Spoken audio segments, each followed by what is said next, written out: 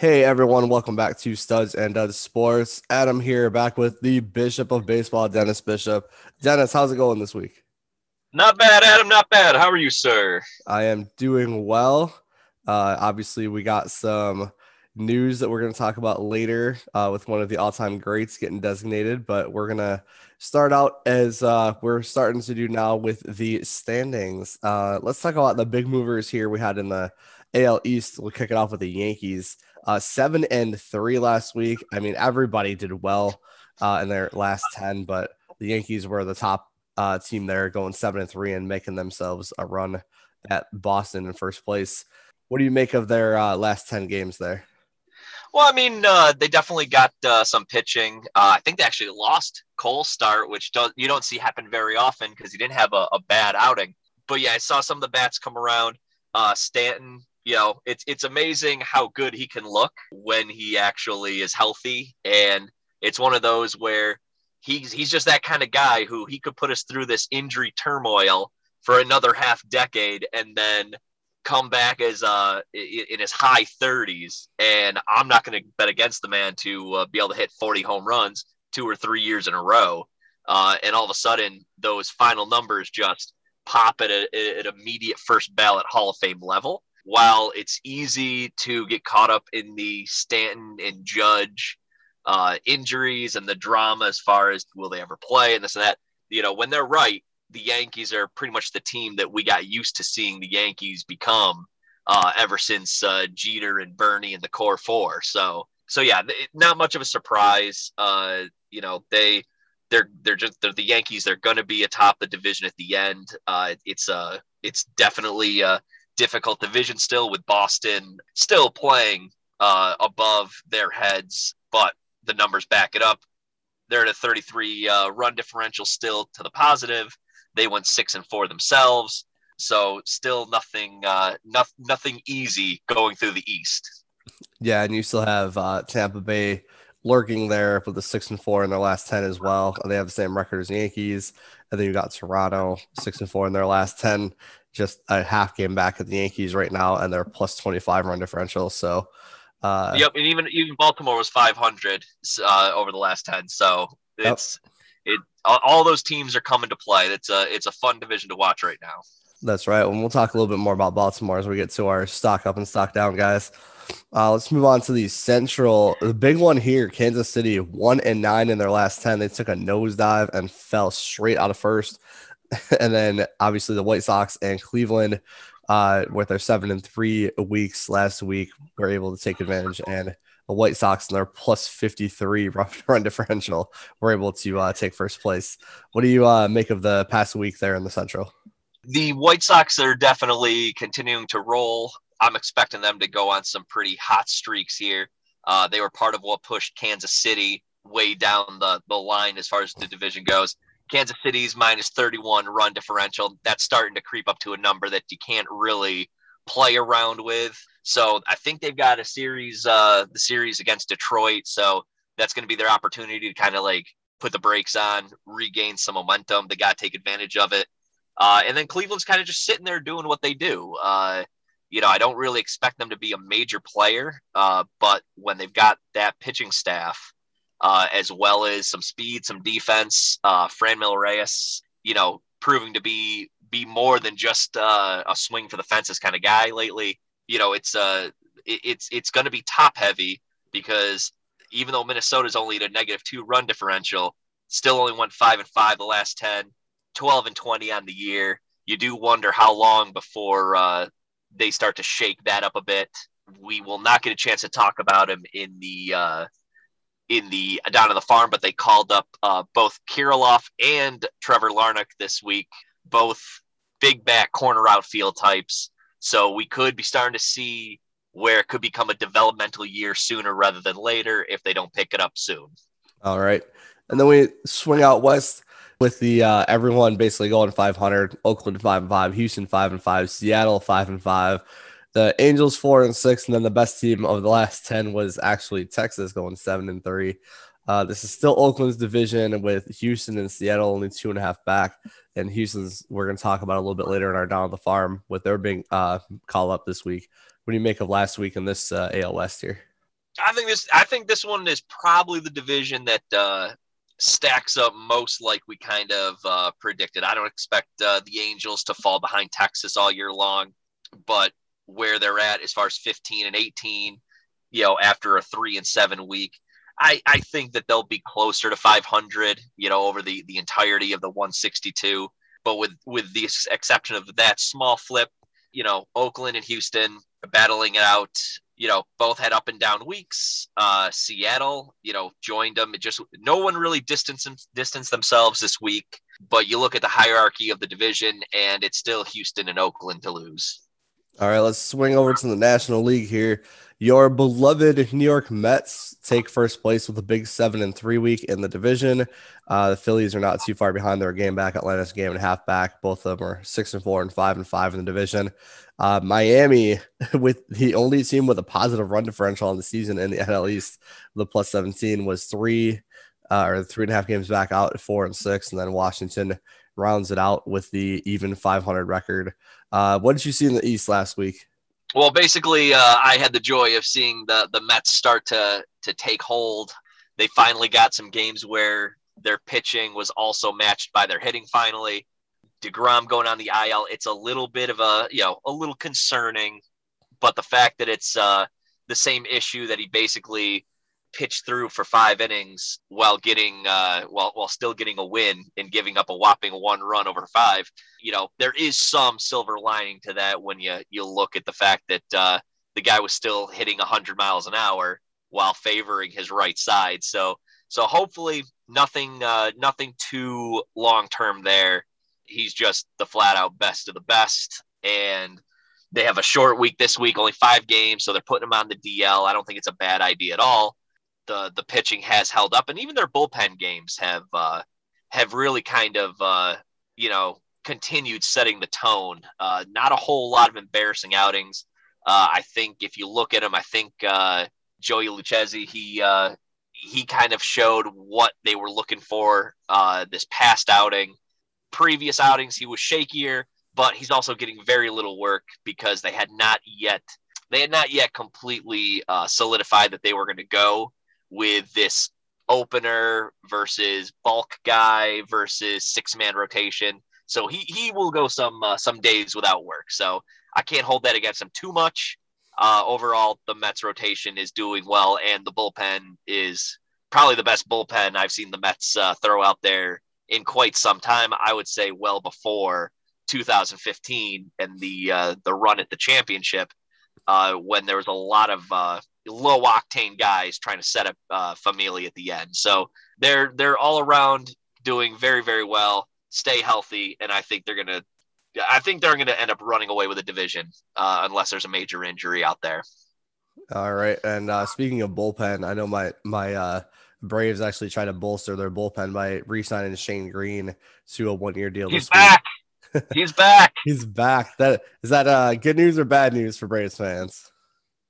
Well, I mean, if Shane Green was looking like the Shane Green of a couple years ago, he wouldn't have lasted this long. I would assume, but bullpens, especially in the modern game where it's just 97 after 97, it's a war of attrition, and the more arms you have, the better off you are. So you can never go wrong with throwing out someone who can throw hard and seeing what they've got. So I definitely would not say that it was anything but a positive move. Now we'll see how it works out.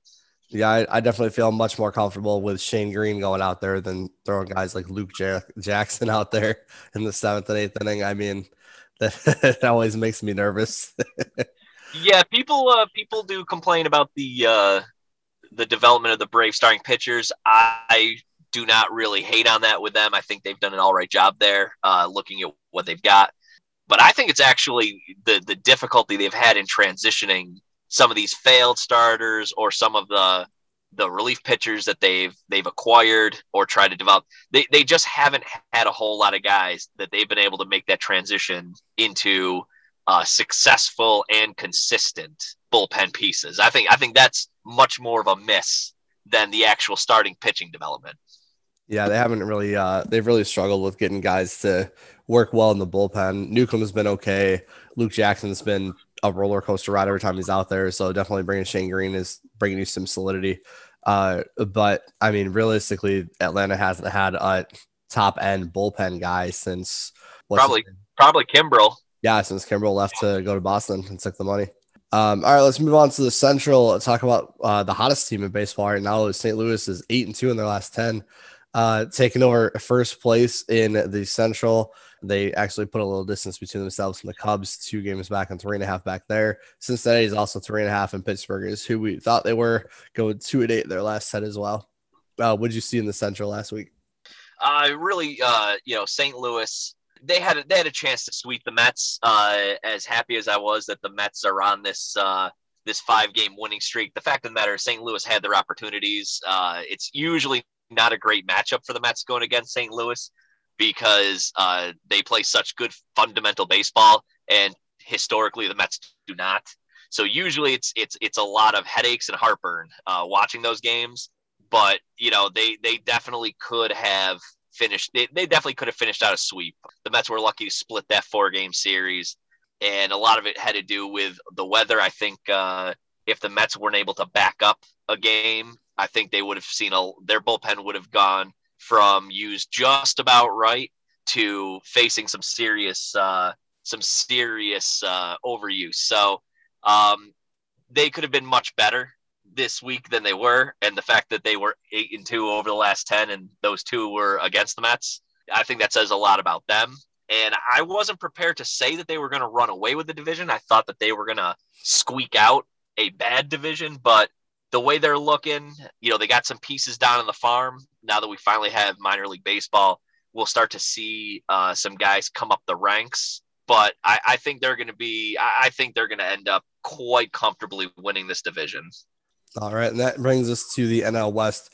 San Francisco still leads the division. San Diego is able to leapfrog the Dodgers with 6-4, while the Dodgers went 2-8, and then bringing up the rear with matching 3-7 records in the last 10 is Arizona and Colorado.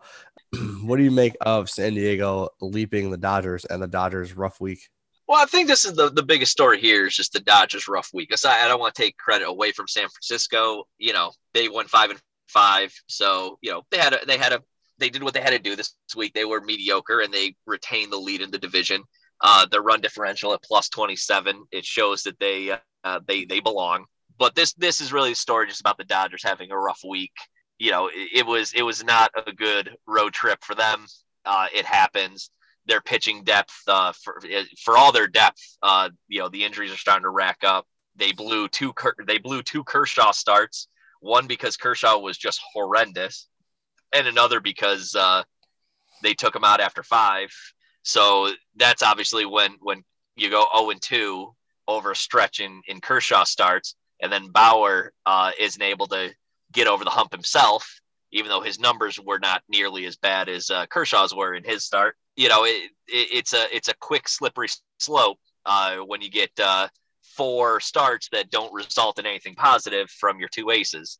I'm not super concerned about it. This is just a bad stretch that we'll forget about. It might be the difference. A stretch like this, it might be the difference between them, going well over the 100 mark as far as wins, or just kind of, comfortably pacing the division.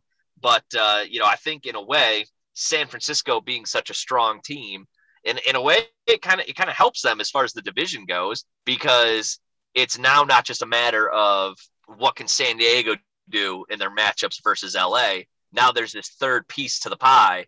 And as we've talked about, I still like what LA brings to the table as far as their experience goes. If there's a wild card that's going to be thrown in there, then I trust LA's ability to rise above and figure it out. Whereas San Francisco come into the mix with a young team like San Diego, all of a sudden you could see some pressure really ratchet up. And that's not a position you want your young team in when it starts to mount and they're sitting there like, thinking that they were shoo-ins for at least a play-in game or winning the division. And now they've got someone else beating on the door. So I like how this shapes up for LA despite their bad stretch. All right, and that's going to bring us to our stock up and stock down guys. First guy stock up is John Means, starting pitcher for Baltimore. He's 4-0 on the season, 137 ERA. That no hitter he had last week certainly helps.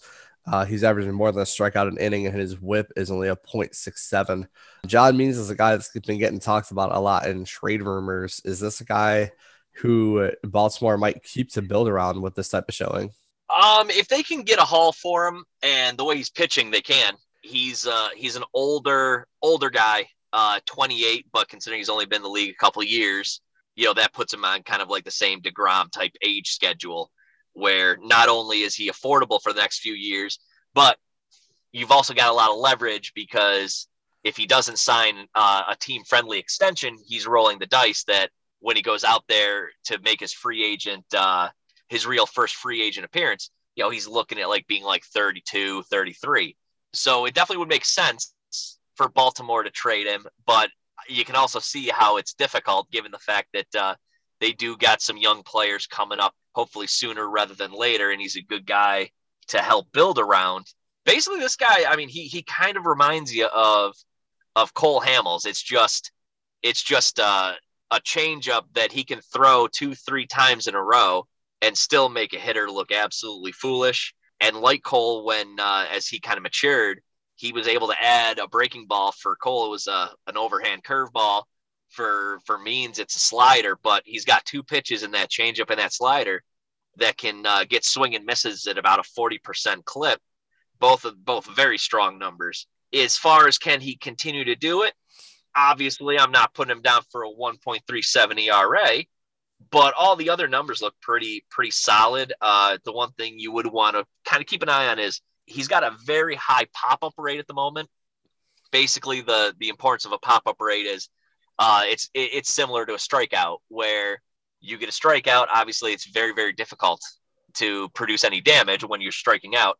Similar with a pop-up, you put it, up on the infield that high, was at a 99.5% chance of an out. Similar thing. So that's something where, is that going to come down a little bit? Is that a regression type point?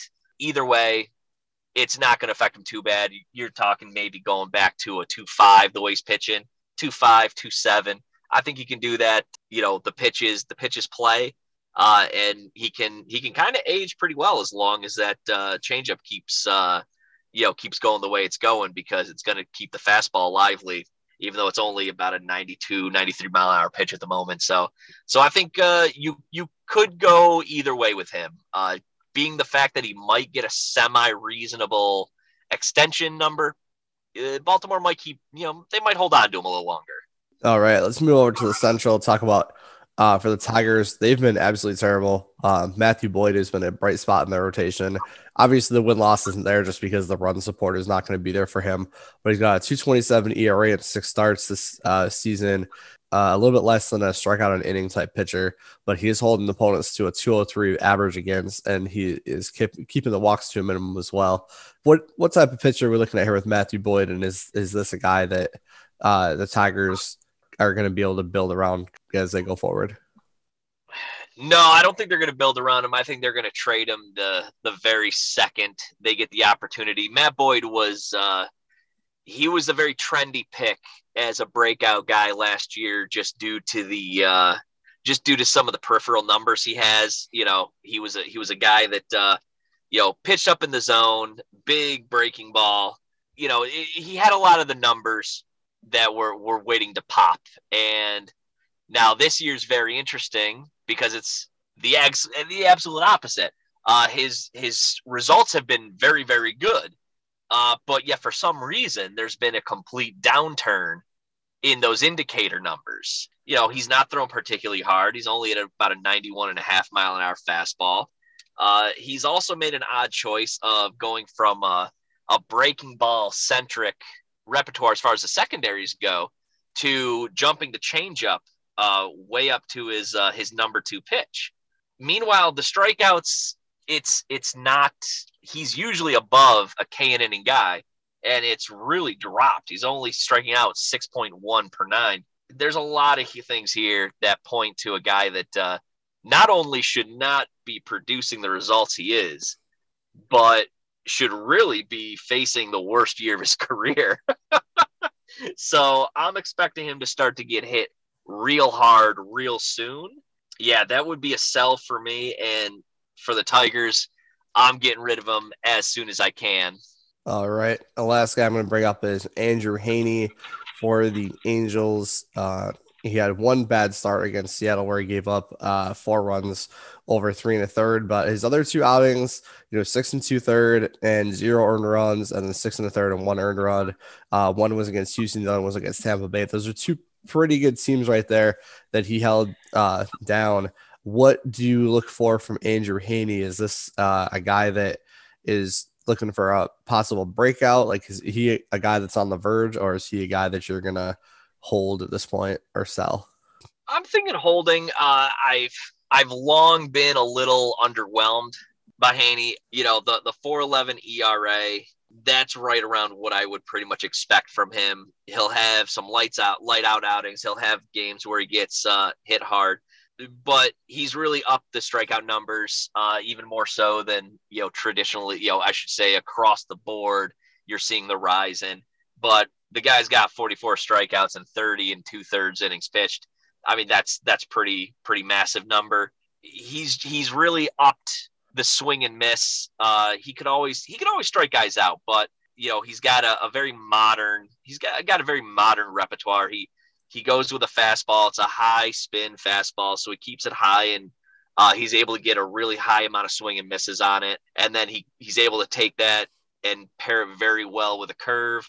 That also, you're talking about a 40 plus percent whiff rate, big curve, and the changeup's good too. So he's got 3 weapons. It leads to high fly ball numbers, and as long as he can keep those from being home runs, then you're looking at some pretty good outings. The thing that you got to watch out for is it's early in the season. So even with the dead ball, you got to start to worry about, one, does MLB decide that they're going to rejuice that ball because they think they've gone too far with the lack of offense?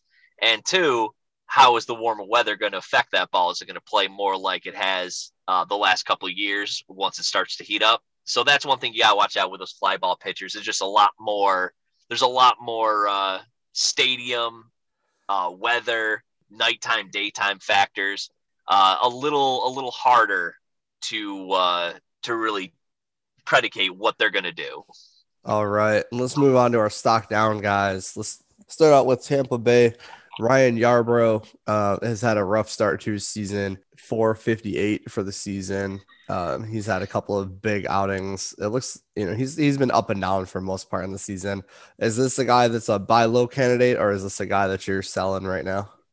Well, it just depends what you're looking for. Yarbrough's a guy that's great for Tampa Bay. I mean, he's the guy that helped them revolutionize the whole bulk roll guy following a more swing and miss opener. Even this year, I think I got his ERA as a reliever is 1.23. As a starter, it's 6.75. He's a guy that the analytics can really point to and say, this is why you use an opener.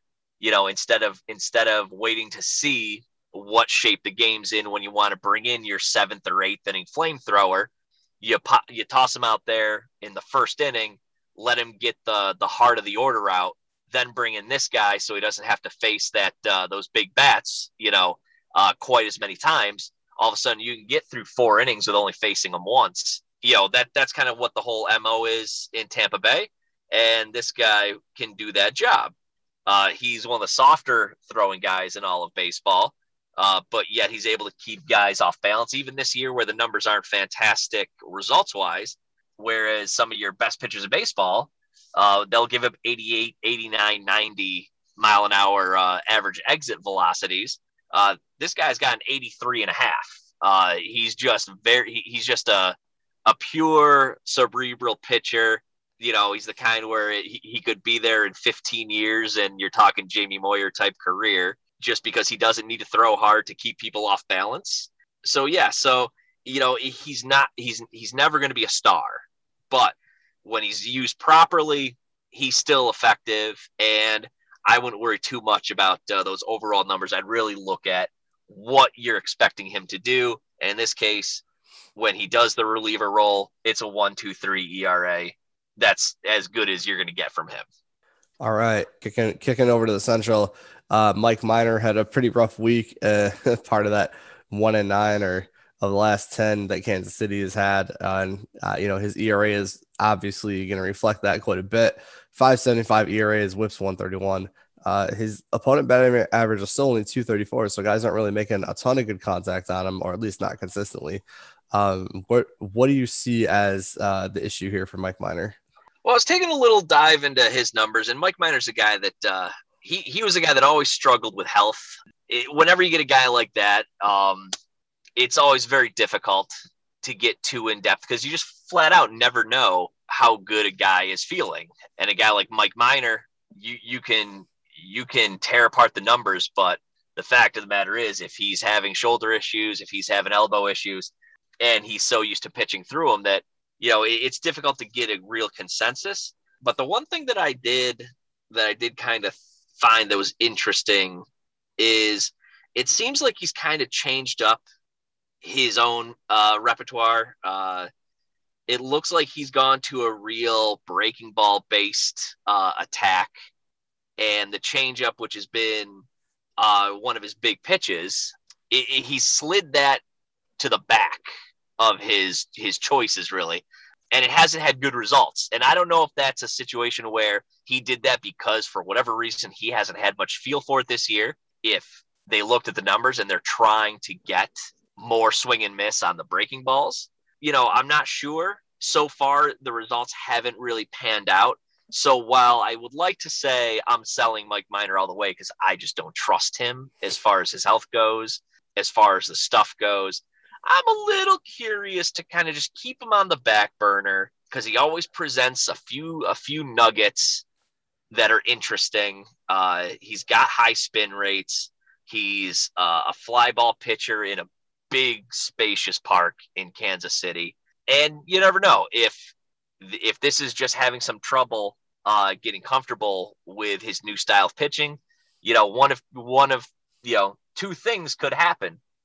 He could decide it's not working and go back to a change-up heavy group of secondaries and see some of the more success come back out, or he could start to make the progress with what he's doing, and then we might see someone that all of a sudden something might really click.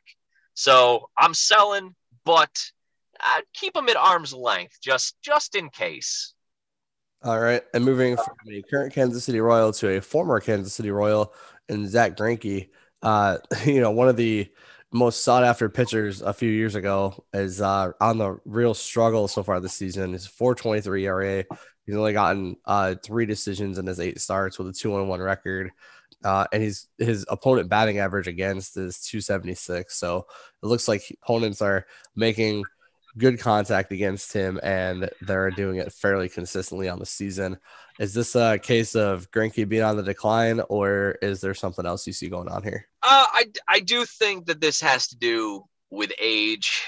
The thing that when I tear apart his numbers on the surface, it looks pretty simple. He just is not pitching well in his home park right now. Away, he's got a 1.8 ERA. At home, it's near mid 7s. But that has to do somewhat to do with sample size. I think it's only like 4 starts at each. So, it's still too early to really kind of focus in on splits. More so what has me concerned is I'm seeing a little too much of what we saw with the quick decline of Felix Hernandez. His best pitch right now is the changeup. I really wish StatCast was around longer because I'd be very interested to see the changes he's made as he's kind of matured.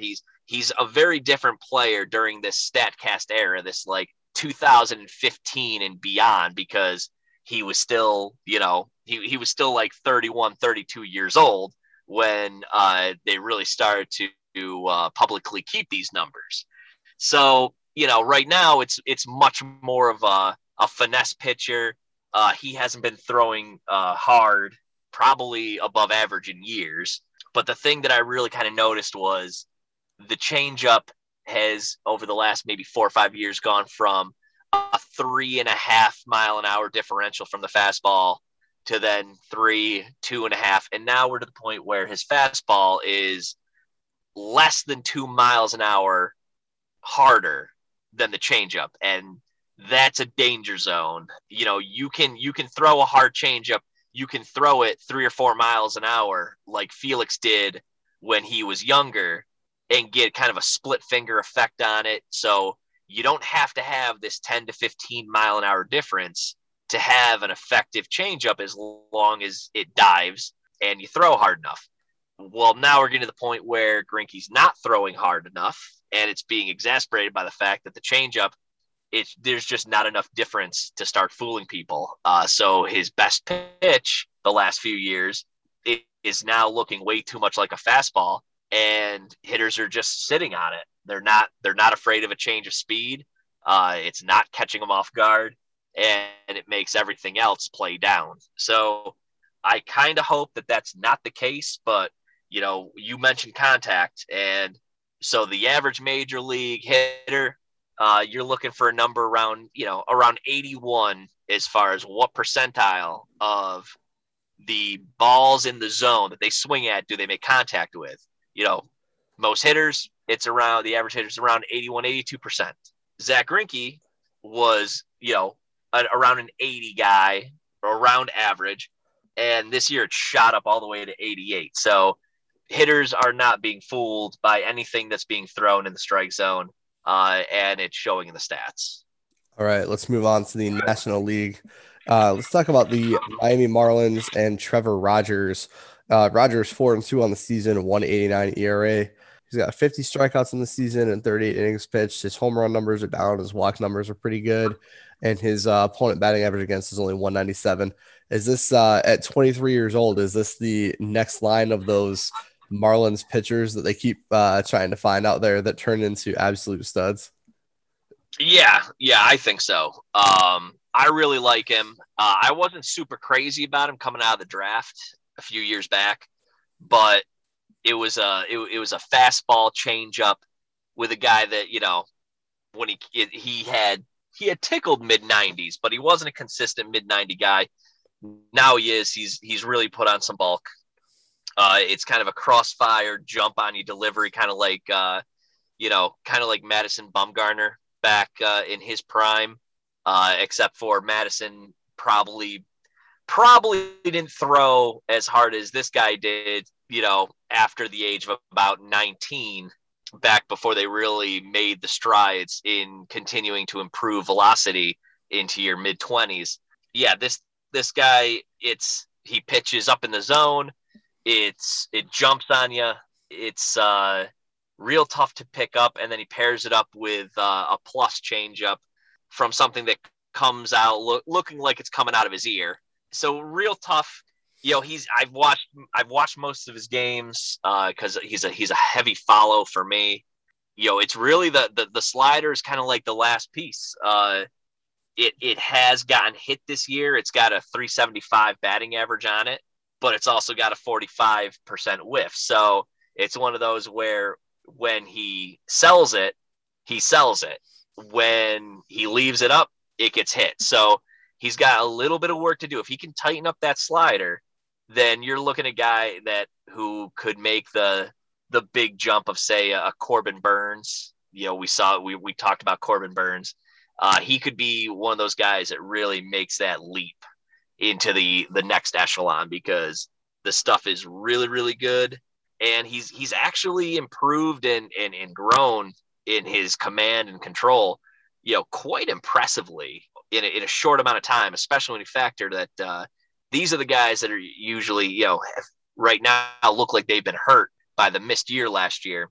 These guys that are in that early 20 range, and they were looking to be challenged on their way to the bigs. And then, this guy comes up, not a real minor league season last year, and his ERA was in the mid to high sixes because he battled consistency, which you can understand with the amount of time he missed and then being thrown into the fire. So huge strides, really like him. Bye. All right. Moving on to the Central, we got Wade Miley in Cincinnati, 4-2 on the season. He's got an ERA right at 2 exactly. Not a whole lot of strikeouts. He's not a big strikeout kind of guy. His whip's .75 and his opponent batting average against is only 147. What do you make of Wade Miley? Is this a guy that you're buying right now? I can't buy him for at the level that he, coming off the no hitter, 2 ERA. That's not Wade Miley. Too much contact. He's gotten some very luck. He's gotten some very luck driven batted ball data. I'll give him credit. He looks like he's simplified things. He's gone to a pretty much 3-pitch repertoire, and he's cut his walk rate almost in half. I think it was something like career wise, it was in the 8s, and it's down to 5. So credit to him on that. It definitely will help him remain a more consistent pitcher because he's a guy who's has flirted with that all-star level, but not really been there consistently. That these are changes that could give him that kind of clout because you only have to do it for about half a season. So yeah, if Wade Miley, coming off a no hitter and the ERA being in the 2s, yeah, I could see him, making an all-star game, especially with the goofy rules about every team being represented and all that. Sure. But at the end of the day, he's getting real lucky. It's not going to last. You're looking at a guy that's going to return to being a real solid back end innings eater type. All right. And let's round out our stock up guys with Yu Darvish out in San Diego. 3-1 on the season, 2.27 ERA. He's got 57 Ks already on the season. That's good for top 5 in the National League. Yu Darvish, is this a guy you're buying right now? Yeah, definitely. I always buy Yu Darvish. This is a guy who he's really interesting because when he came over, obviously he was the predecessor to Shu Otani. When he came over, he was throwing 96 miles an hour when that was still impressive. He didn't pitch like a Japanese pitcher. He had the 6 or 7 pitches, but he was a power pitcher through and through. And he came over and he was very good from the jump.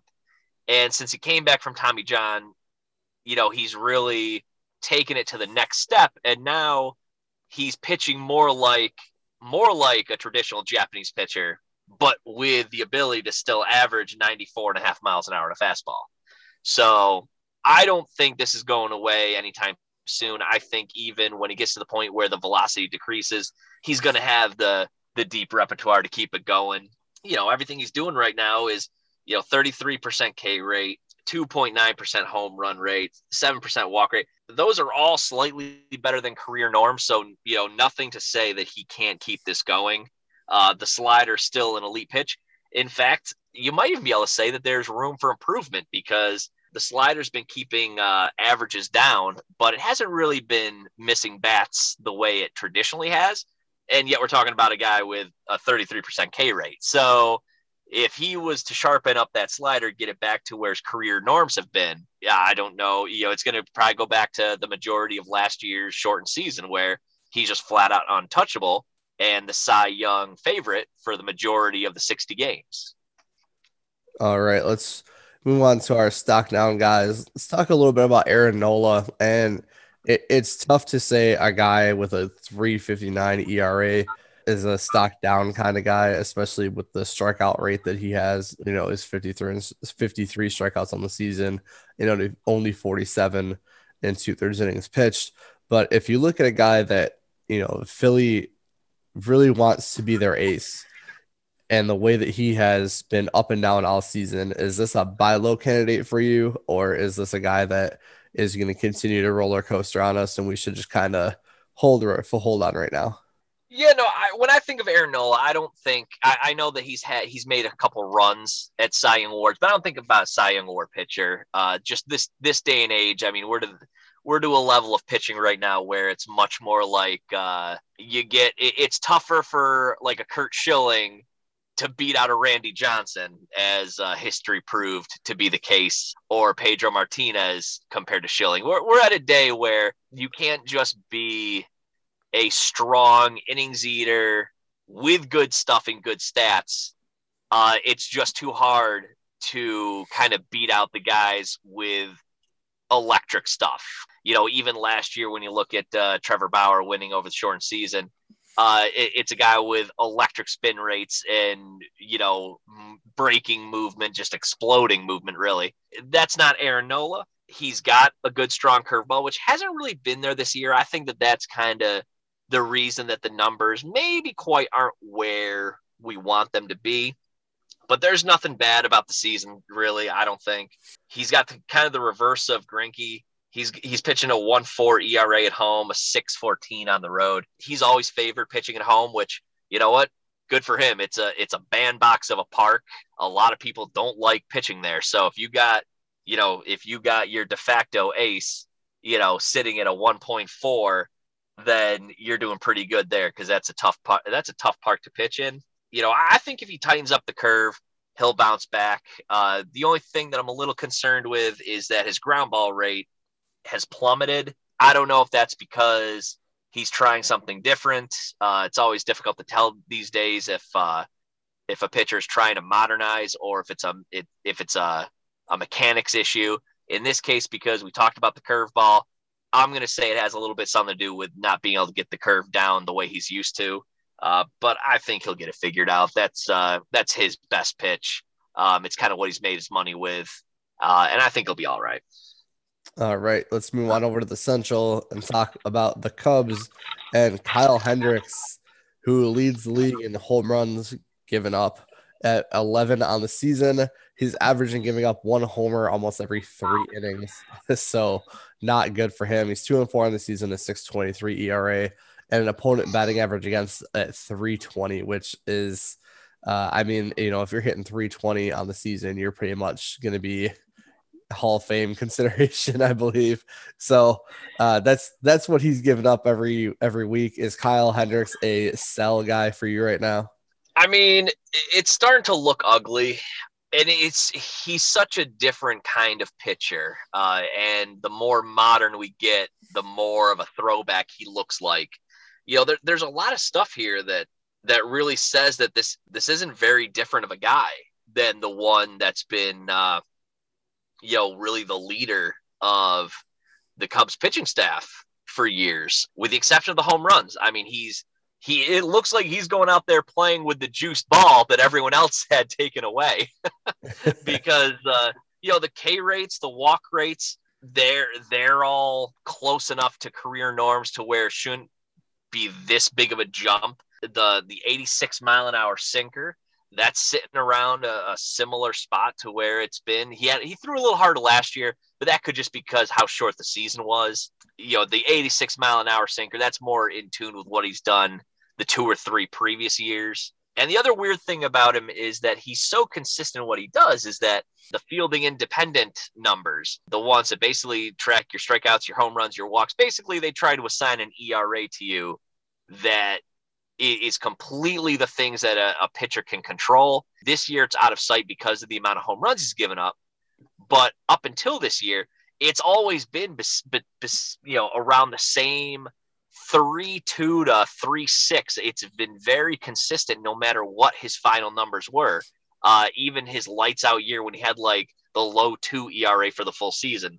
It's a little bit of a mystery. The only thing that I can really think of is that looking back, every year he's kind of flip-flopped, where some years the curve is good, some years the changeup's good, and then every now and then he'll have a year where they're both good. And this year, the curve has a 765 slugging percentage attached to it, and the changeup has a still not pretty 573. Right now, there's not a whole lot of reason to respect any of the off-speed stuff. So it's basically just grip it and rip it, no matter what they're seeing. I don't know if that's something that he can get figured out, after getting shell shock like this, but that's where I would start. I think the fact that he's got to get one of those historically strong secondaries going again, and then work his way from the inside out on that, because the fastball hasn't even been terrible. It's just they're destroying all the secondary stuff. Is Kyle Hendricks a guy that you would buy low on in hopes that he would figure out one of those secondary pitches just based on his history?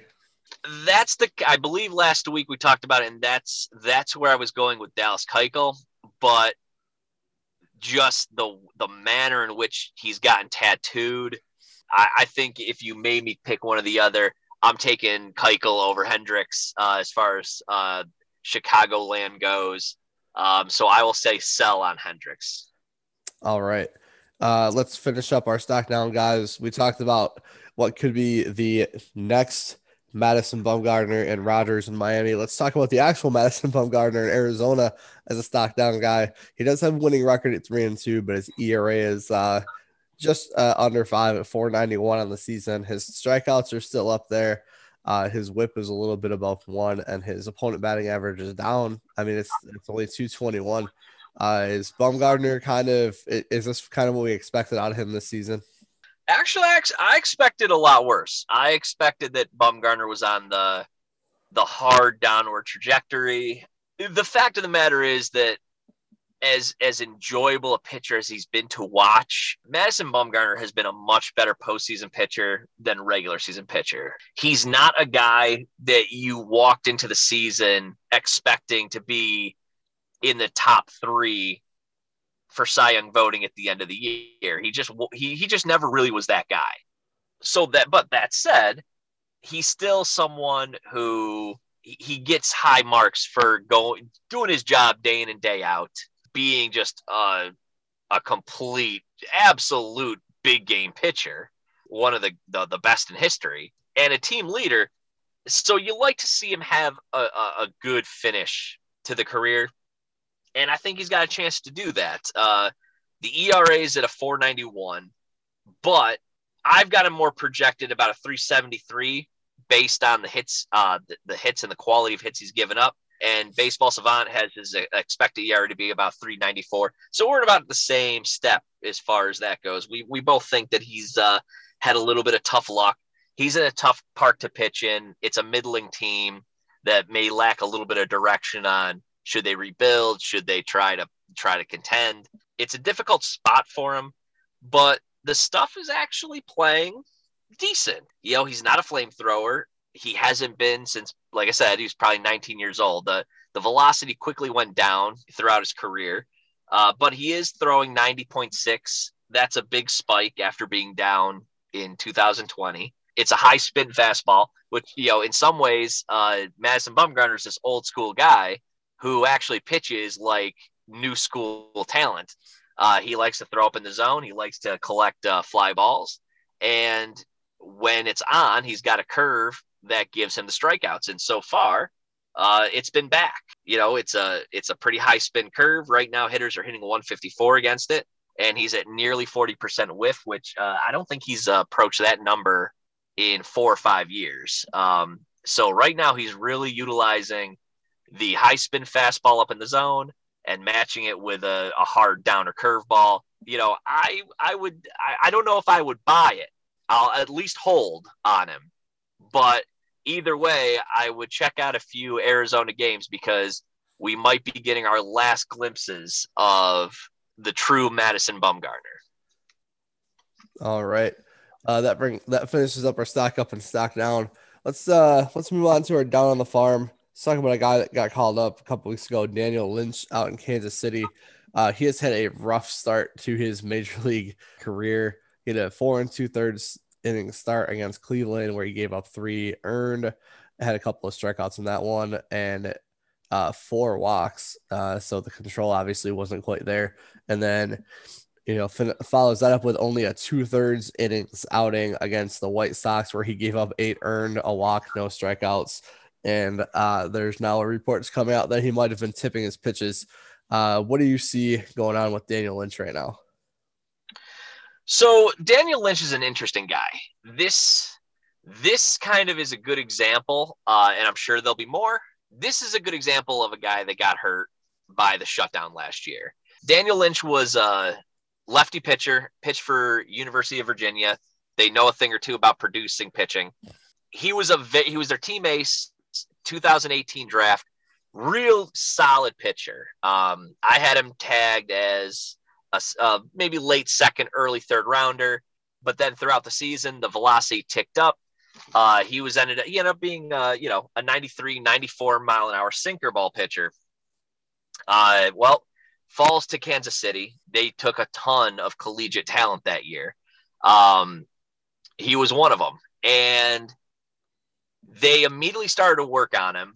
And he went to the Arizona Fall League, and he was hitting 99 with the fastball, showing the slider. Well, unfortunately, because of his injuries and the shutdown, the man has very little minor league experience. So I think they're rushing him. I think that they should send him back down, because this is the difference between theory and practice. They completely changed a guy, trying to take him from a sinker ball pitcher to now having him throw up in the zone. These are such great athletes that very often they're able to make these transitions where we don't see the work, we don't see the pen sessions, we just see how good they become, and it just looks easy, and it most certainly is not. So here's this guy who he's 6'6", he's 200 pounds, he's been filling out, so you got him gaining weight as well as changing his mechanics. This was all just a bundle of difficulties that he's now kind of seeing come to the surface at the highest level. He got ripped apart by the White Sox. That's nothing crazy. They're a great lineup, and they kill left-handed pitching. So real tough draw for him. I think he's going to be all right. He's going to be fine.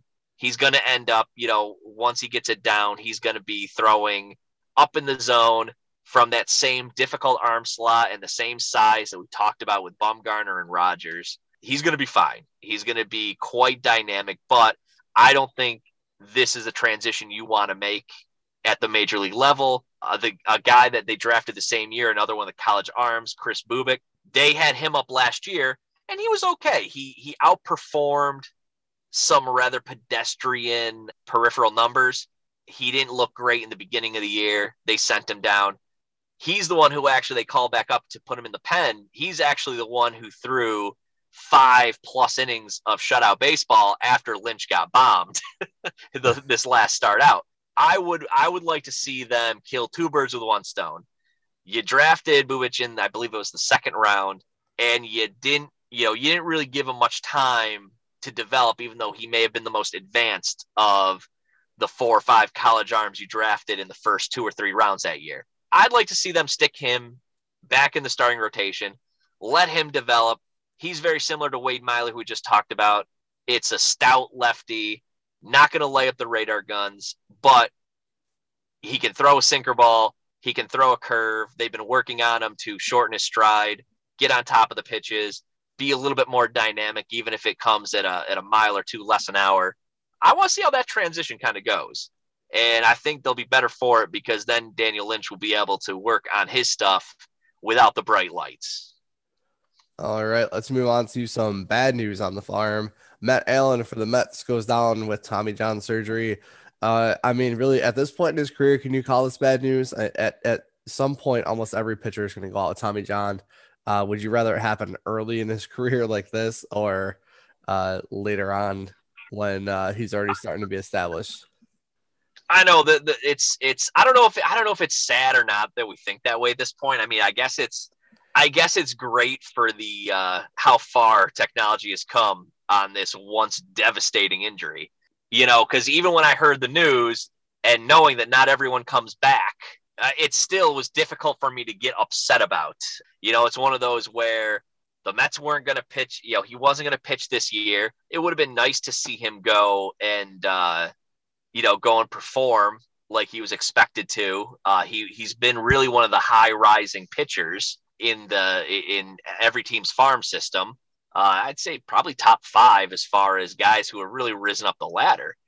My biggest concern, except for the fact that, of course, it's a disappointing, bump in the road for a 20-year-old kid. But aside from that, my biggest concern is that there's been very, very different scouting reports on Matt Allen. If you go back and you look at everything from pre-draft to post-draft, you'll see a guy where it just depends who you're reading. Some people are saying that it's a it's a lower 90s fastball that touches mid 90s. Other people are saying that it's a mid 90s fastball that he can run up into the high 90s. I mean, that's a big difference. Same thing with the secondary stuff. Some people were saying that he's got just an absolute hammer curveball. Others are saying that he lacks command. It's a very wide range report. So I'm a little concerned because if those lower end reports are true, then coming back from this is going to be that much more difficult because command is usually the last thing to come back.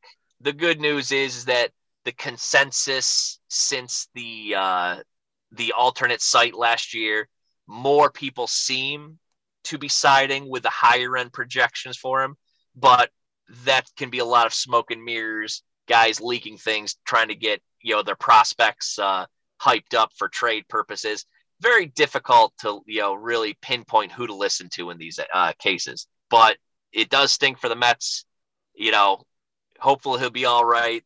There's tons of positive news regarding this surgery. But yeah, it's never something you want to see, especially the first week of the minor league season. Here, let's wrap up our Down on the Farm with more bad news for Mets fans, but great news for Seattle. Jarred Kelenic is getting called up this week. He's a former. You had to do it. I know. A former 6th overall pick from the Mets that they basically traded away for a year of Robinson Cano being out on PED suspension and Einer Diaz. So Kelenic's going to hit his major league debut. There's a lot of talk about how the Mariners kind of manipulated his service time to keep him down on the farm. What are you expecting from Kelenic now that he's going to finally make it to the show? I don't have any real concerns that he's going to have any bumps in the road that are anything more than just typical baseball streakiness. This was the kid that I wanted the Mets to grab when they did. It was very painful to see them trade him because I was saying from basically from the moment we drafted him and a little bit before that this is how they look as far as when you look back and you wonder how a guy gave up. How did no one jump on a Mike Trout?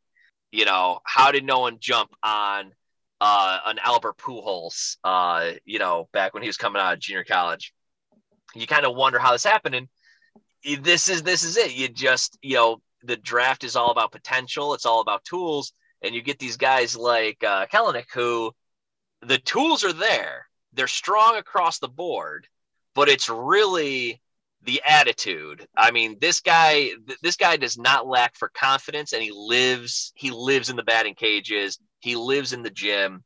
This is the kind of guy that is going to come out.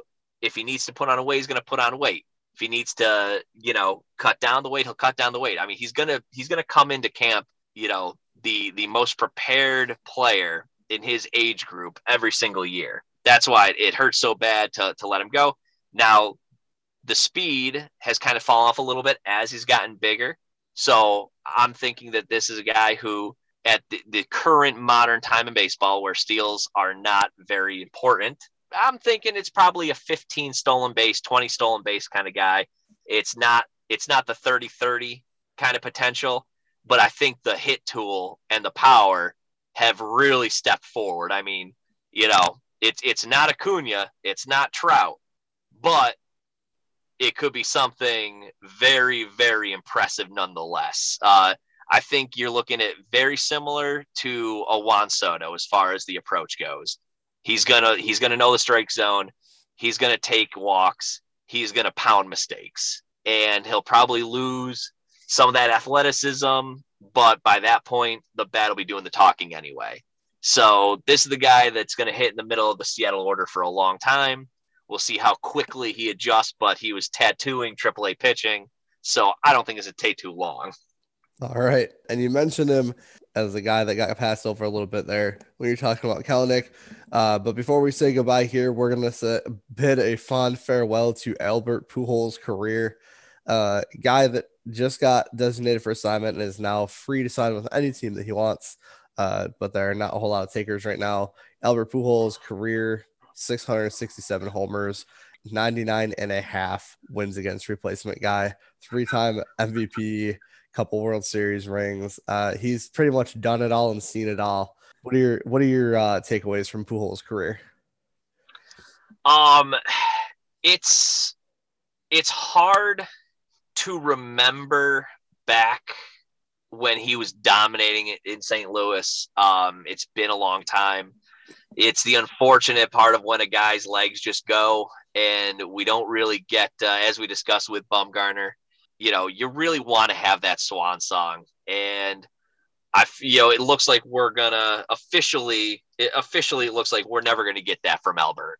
It's a shame because of how amazing he was, and you like to say that there's nothing he could do to dampen how good he was, but after these years of him being pretty much non-relevant, his biggest contribution the last half decade was probably being Mike Trout's personal tutor, which definitely has its value as we're watching as he's developed into the face of baseball. But the fact that Albert Pujols was that guy, I mean, even with a third of his career being basically non-existent and just draining down his career numbers, you're still talking about a guy that, as far as first basemen go, there's only one guy with a higher WAR, and that's Lou Gehrig. There's only one guy with a higher WAR 7, which is when they take it's basically a dominance metric. It basically takes your 7 highest years of WAR and puts them together. And guess what? Second to Lou Gehrig.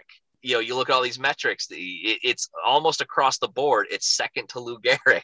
So that's how good he was. I would, obviously you hope for the sign with St. Louis, kind of go out as a Cardinal, but I don't think he wants to be a bench player. I think that's one reason why we haven't heard much about him going anywhere yet. So if that's out, my best idea is sign with Detroit. I think it'd be really cool for a team that is absolute trash right now and in complete rebuild mode. And the fact that Spencer Torkelson had a terrible spring and is supposed to be the next coming of your offensive saviors. Get Albert Pujols in that clubhouse, pair him up with Miggy. I think that'd be a really cool thing. Let one DH, let one play first, rotate them. I think that would draw some positive attention to Detroit during a year where there's not much to be positive about, and give the young guys on that roster a real chance at improving themselves before the year is out in a lost season. But Miggy's very similar to Albert. He's not going to end up as high on the career ranks because, frankly, his injuries hit him harder than Albert's did. At least Albert was able to go out there and really accumulate stats. That's kind of what's going to separate him from Miggy. They were step and step for a while. I could have sworn I thought Miggy was going to end up having the better career, but Albert was able to kind of at least keep playing during those injuries, whereas Miggy, it just seems like Miggy's been missing half a season after half a season after half a season. But yeah, I think that'd be kind of cool. Stick those two together, give people a reason to tune in and kind of watch these first ballot Hall of Famers who are probably amongst the top 10 right-handed hitters of all time, maybe even closer to 7, 6, might even have closed in on 5 if Mike Trout hadn't booted him. Yeah, I mean, I think that would be really cool if Detroit did that. I mean, if nothing else, you could go to a game in Detroit and really watch Pujols chase 700. I mean, he's at this point in his career, he's probably this season plus another one away. I mean, he's 33 homers shy right now. You're talking 15 or 16 this year, the same thing next year, which for him is doable, but yeah. I mean, look, you don't care about the results in Detroit. They're perfectly fine fighting for that number 1 pick. If they get it, I believe next year's draft class right now is supposed to be a very strong one. And it's being led by a kid named Elijah Green, who is basically your next he's being touted as your next five-tool Uber center field sensation. So, they've got no problem chilling out and waiting for him to come. And meanwhile, as that's happening, spend a year or two with Albert Pujols and Miggy on the bench. You're paying him anyway. Might as well help along the young kids because there's a good chance that Riley Green and Spencer Torkelson, if not September of this year for a cup of coffee, sometime around middle of the year next year, you would really expect to see them make the big. So, I don't think they have anything to lose, only things to gain, and it would give us something to watch versus Albert just slipping off into the sunset. Yeah, I 100% agree. And as you mentioned, he's going to be a great clubhouse influence. I mean, the guy that basically tutored Mike Trout can tutor in the next generation of Tigers hitters as well in that clubhouse. So there's a lot for Detroit to gain by bringing him in. We'll see if it happens, but and if it does, we'll certainly talk about it. But that's going to wrap us up for this week. We'll be back next week to talk a little bit more about the standings. We'll talk about the big movers and shakers there. We'll talk about some guys that are down on the farm. And of course, we'll have our stock up and stock down for next week as well. For Dennis, I'm Adam, and we will see you all next week.